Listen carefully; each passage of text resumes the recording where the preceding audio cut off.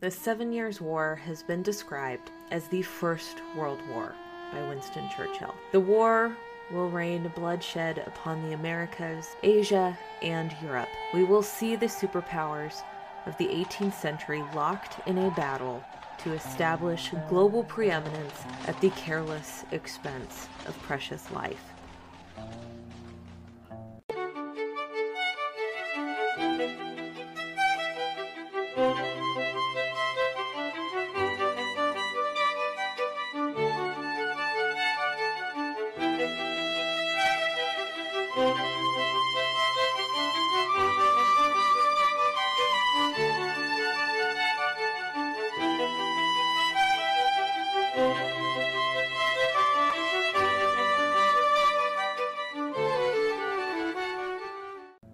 The American theater of the 7 Years' War is called the French and Indian War. It will quite literally be a battle for North America. And ironically, the fires of war will be set ablaze by a young, naive, and ambitious man, George Washington. If you have listened to this podcast for any length of time, you've probably noticed that much of North America was plagued with war. The French, the Spanish, the English, all vying for power over the continent. The Native Americans, unfortunately, were seen as nothing more than partners in trade and allies or enemies in war. To the French in the north and the English along the eastern seaboard, the two European powers had set their sights on the next conquest of colonization, the Ohio River Valley. There was no colony more interested in the Ohio country than that of Virginia. The Ohio Company of Virginia was founded in 1748 by two powerful colonial families, Thomas Lee and the brothers, Lawrence and Augustine Washington. They were financially backed by some of the most powerful men in the Virginia colony: the future royal governor, Robert Dinwiddie, George Mason, the Mercer family, many of the Lee family, and the Corbins. Not to mention that George Washington himself would have a trading interest and investment within the company.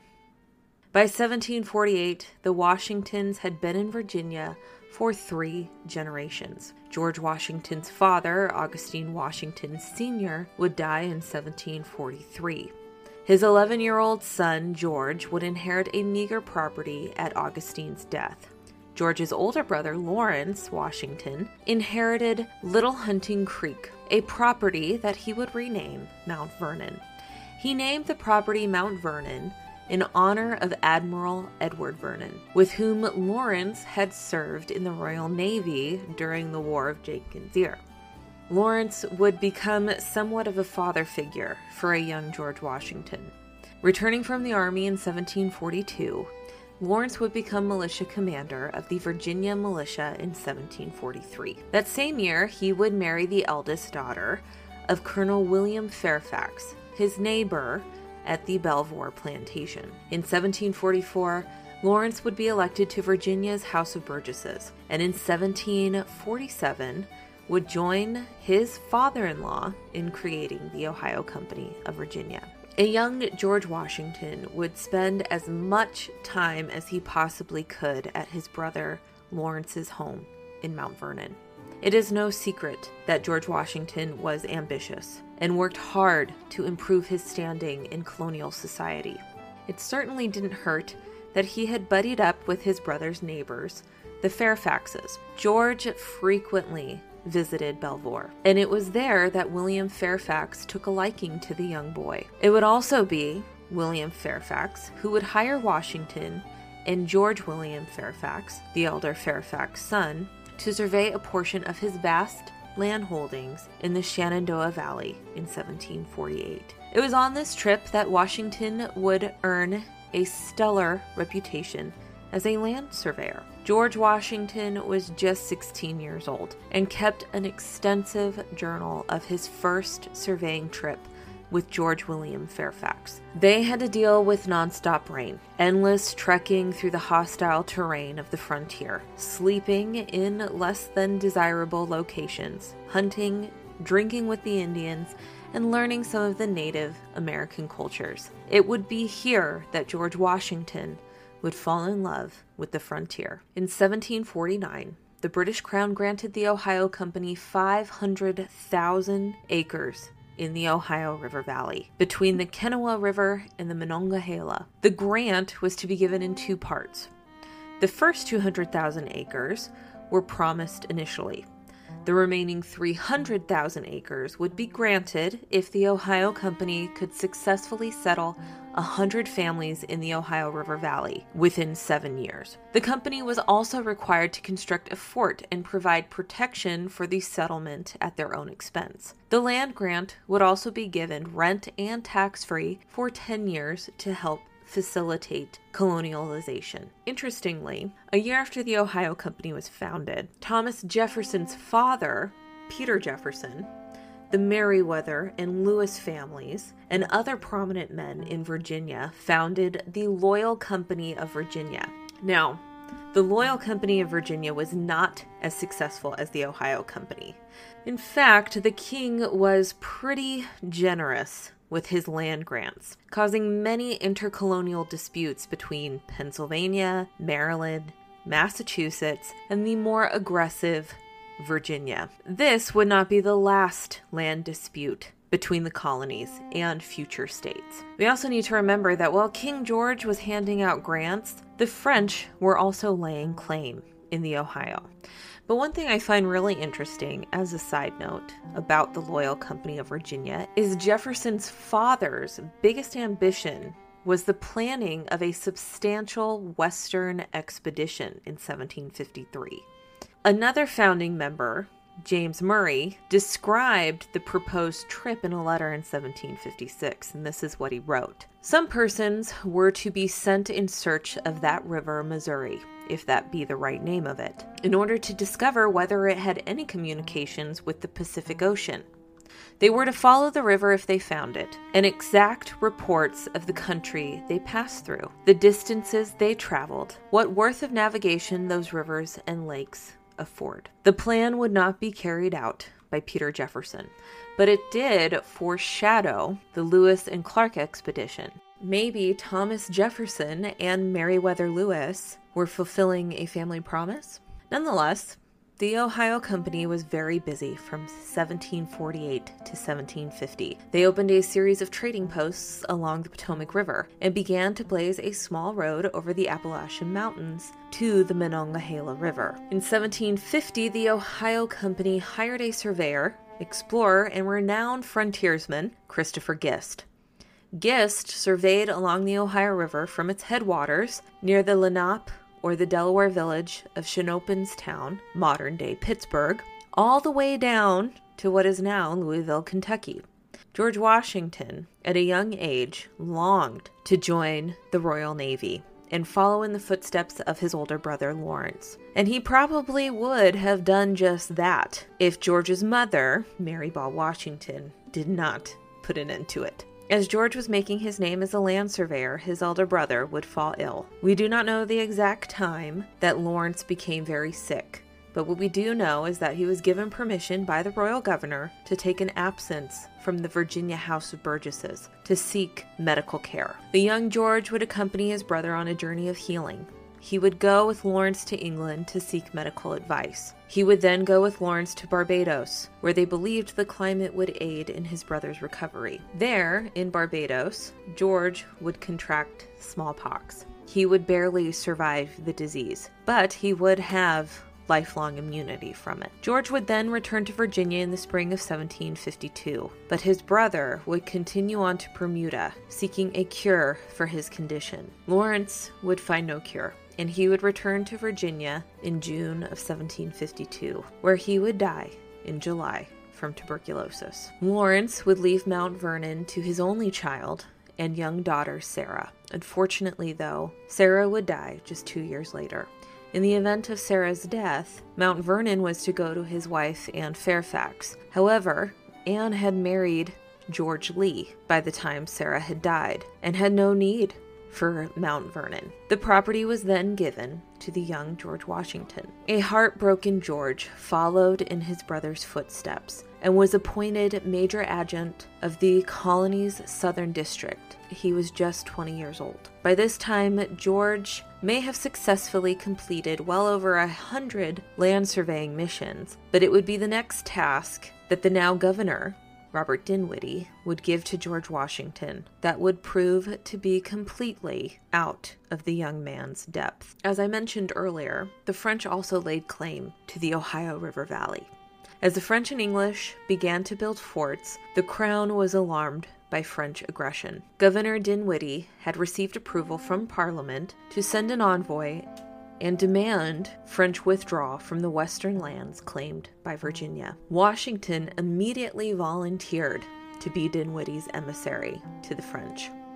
Although he had no prior military service, spoke no French or any of the native languages, and had absolutely no experience in matters of diplomacy, he was no stranger to the hardships of the frontier that he would have to endure on this mission. Washington also was seeking to gain a commission in the British Army and felt that this was a mission that would have gained him that commission. On October 31st, 1753, Washington departed Williamsburg. He would enlist the assistance of a Dutch French-speaking interpreter, a few woodsmen, and a well-known surveyor, Christopher Gist, who did have knowledge and some degree of the language of the native peoples and their customs. Gist was to serve as an assistant and advisor to Washington. By November, the small party would reach the trading village of Logstown on the Ohio River. There, Washington met with a council of shaman from the area. He reminded them of the alliance that they had made with the British and explained the purpose of his mission. Washington and his men were escorted by Seneca chief Tanacharison, 2 Iroquois chiefs, and a chief from the Delaware Nation, as they made their way to Fort Le Boeuf. There, Washington and his party met with the French commander, Jacques Le Grandier, and delivered Dinwiddie's message to vacate their forts and leave English territory. 2 days later, though, the French replied with a polite but firm refusal to leave. As winter set in, Washington and Gist were eager to leave and make their way back to Williamsburg. After a few dangerous run-ins with hostile native tribes and deep snow, Washington reached the Allegheny River. By then, though, the river was not fully frozen as they hoped it would be.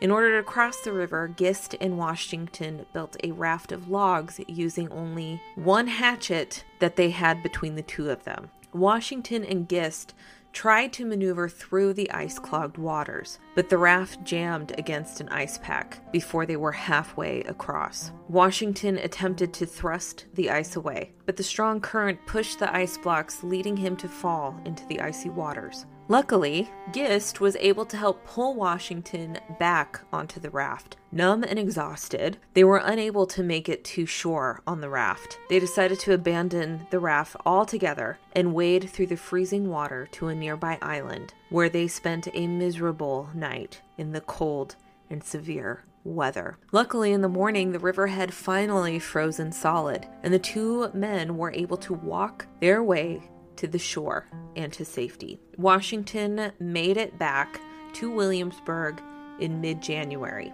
where he gave Dinwiddie the French refusal to leave. In response, Dinwiddie ordered the construction of a fort at the forks of the Ohio, a place where the Monongahela and the Allegheny rivers came together to form the Ohio River. Washington also received a promotion to lieutenant colonel and was instructed to raise a force of soldiers to garrison the new fort. These soldiers would form a new unit called the Virginia Regiment. Washington would command an advance force, and the rest of the unit would follow behind his superior, Colonel Joshua Fry. Washington's orders from Dinwiddie were to act on the defense, that in case any attempts are made to obstruct the work or interrupt our settlements by any persons whatsoever, you are to restrain all such offenders, and in case of resistance, to make prisoners of or kill and destroy them. As Washington began to put his plan into motion, he learned that the French had seized the half-built fort at the forks of the Ohio. He was told this information by Tanacharison. Tanacharison was the leader of the Mingo Indians that lived in the Ohio country. He was a respected leader among the Iroquois, but he was born a Catawba in the Carolinas. It is said he hated the French because, according to him, they had boiled and eaten his father. The English would call him the Half-King and viewed him as the appointed Iroquois viceroy over the Ohio Indians. The Half-King desperately wanted the British to build a fort at the forks of the Ohio. It is even said that Tanacharison laid the first log of the fort. It was at Tanacharison's urgings that Washington and his men pressed into the Ohio country. The plan was for his elite force to set up a suitable place to wait for the rest of the Virginia regiment as reinforcements so they could retake the fork. By May 24th, Washington's men would reach a place called the Great Meadows, what is now Farmington, Pennsylvania. On the evening of May 27th, Tanacharison had sent a messenger informing Washington that a party of French soldiers had camped nearby, just a few miles from the Great Meadow. Washington would take 40 men and set off to meet with the Half-King. By morning the next day, on May 28th, Washington and Tanacharison's warriors had reached the French camp in a glen. Washington and his native allies surrounded the French camp. What happened next would be completely out of Washington's control. Washington reported that one of the Frenchmen saw a Virginian above the camp and fired a shot from his musket. A French survivor claimed that it was the Virginians who opened fire without a warning or provocation. Either way, 2 volleys were fired into the French camp. A few French soldiers managed to return fire, as Washington later wrote. "I heard the bullets whistle, and believe me, there was something charming in the sound." The skirmish was over in less than 15 minutes. The French would surrender. Washington reported that one of his men had been killed and that 3 were wounded. 14 of the French had been killed or wounded in the exchange. Among the wounded was the French ensign, Joseph Colon de Vierre de Jumonville. The French claimed that Jumonville was acting as an ambassador with a diplomatic message for Washington, asking him to withdraw from the Ohio claimed by France. But Washington, who spoke no French, was unable to understand what they were saying. It was after this that Tanacharison did something unforeseen and shocking.